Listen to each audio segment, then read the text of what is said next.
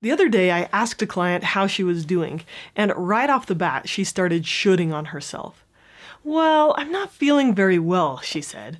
"I'm feeling kind of depressed, but I should be happy because things are going fine," she said. "I mean, I shouldn't feel so down," she said. "And I've got so much to do with the new baby and with my job. I should be spending more time with him, and I should be working harder, and I should be more grateful that I have a job at all." And she went on and on until I stopped her.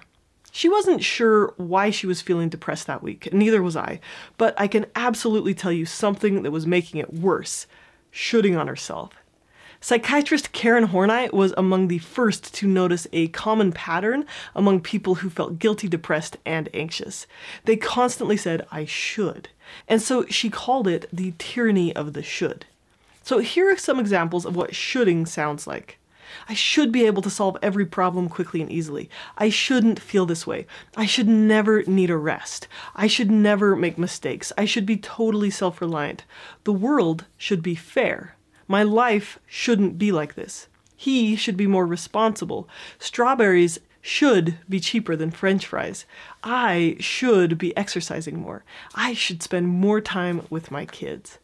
Now, a should statement is a cognitive distortion. It's based on an overly rigid rule inside your head that you aren't able to live up to. Shoulds generate a lot of shame. This way of talking to ourselves is like having a little shoulder angel constantly finding fault and criticizing you. But shoulds just aren't that helpful in actually creating change. They mostly just make us miserable and discouraged. Now, if we're striving to live good lives, we will always desire to be a little better than we are. We will always wish for more time or energy or ability to do a little more or be a little better. We'll often make mistakes. This is normal, this is healthy. It sometimes hurts, but that's also a good thing. The only way to not feel bad when we mess up is to try to stop caring about our life purpose and to give up on our dreams. Unfortunately, this desire to be better, when paired with our human nature, our fallible nature, can turn into a dangerous pattern of shoulding all over ourselves. A desire to be kind gets warped into, "I shouldn't ever say no." A desire to help turns into, "I should be able to fix everyone's problems." When we leave piles of should everywhere in our lives, it's easy to become discouraged, overwhelmed, and feel like a shouldy person. Shoulding is a bad habit that sends a message to your brain that you'll never be good enough. It creates hopelessness, which leads to depression. So, how do we stop shoulding on ourselves? In order to resolve these shouldy feelings, we're going to use the emotion processing model. Notice, pause, explore, clarify, and act. So the two shoulds we're going to look at for our example are, number 1, I should always be happy, and number 2, I should spend more time with my kids. So first, notice, right? Start by catching yourself doing it. You could decide that "I should" is a swear word and make a swear jar. You could ask a friend or family member to call you out when you say "I should." Or you could write down some of your shoulds. You can make a big list of them. Don't filter them. You might need another page, or if you're like me, a couple of pages. So depending on your list, you might have to just work through 1 or 2 of them at a time. Okay, second, pause. Practice acceptance and compassion, even for yourself. Let's just start where we're at. So even if you don't want to be feeling this way, you are feeling this way. Acceptance just means acknowledging reality in the present moment. It doesn't mean you have to feel this way forever. Sometimes when we stop resisting how we feel, we give ourselves a chance to actually resolve how we feel. Or, for example, if you think, "Oh, my kids shouldn't be acting this way, my boss shouldn't act this way," it just makes you feel angry and resentful. So instead say, "Oh, my child is acting this way, what will I do about it?" Or, "My boss isn't perfect, what actions will I take?" Stop putting so much energy into resisting reality, and instead shift your focus to what you can change instead. Okay, number 3, explore your shoulds. So what do you notice about them? What rules or values do these shoulds come from?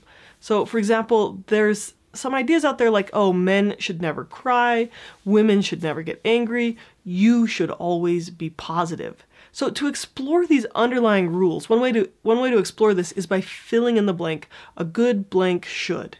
And then fill that blank in with your roles. You're being a son, a good son should. A parent, a good parent should. A good worker should, a good Christian should, etc., etc. So put your roles into that space and see if you can figure out what those shoulds are and where they came from. And then explore them some more. Are these rules truthful? Are they helpful? Are they realistic? Are they distorted? Are they demanding? Are they crippling? Would you say them to a friend? How do these rules make you feel? Do they motivate you? Ask yourself the question, why should I? Explore the reason behind the shoulds. Where are these rules coming from? In her course on improving self-esteem, Dr. Carly LeBaron walks you through a process of exploring the rule behind your shoulds. So, for example, behind the I should always be happy is the rule that you're not allowed to have feelings or you're not allowed to make others uncomfortable. Now, when I believe these rules, they make me feel worse when I'm down. Do they help you? How about the other example? Behind the I should spend more time with my kids is the idea, oh, I need to be a perfect parent. I must entertain my kids 100% of the time. Or I really value my kids and I want them to feel loved. Now the first two rules make me feel never good enough, and the third rule is a little bit more motivating. So just ask yourself, do these shoulds help me live my values? Do they help me live a rich and meaningful life?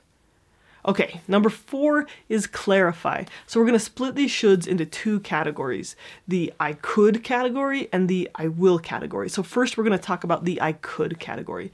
So we're taking this I should spend more time with my kids and we're going to say, I could spend more time with my kids. I could take a break so that I'm a more engaged parent. I could try to be happy all the time, but that would be exhausting. I could accept my feelings as they come and go. Even if I am feeling down, I could still treat myself kindly. I could practice gratitude. So basically with coulds, we just toss out a bunch of options so we can choose which one will be most helpful or useful for you.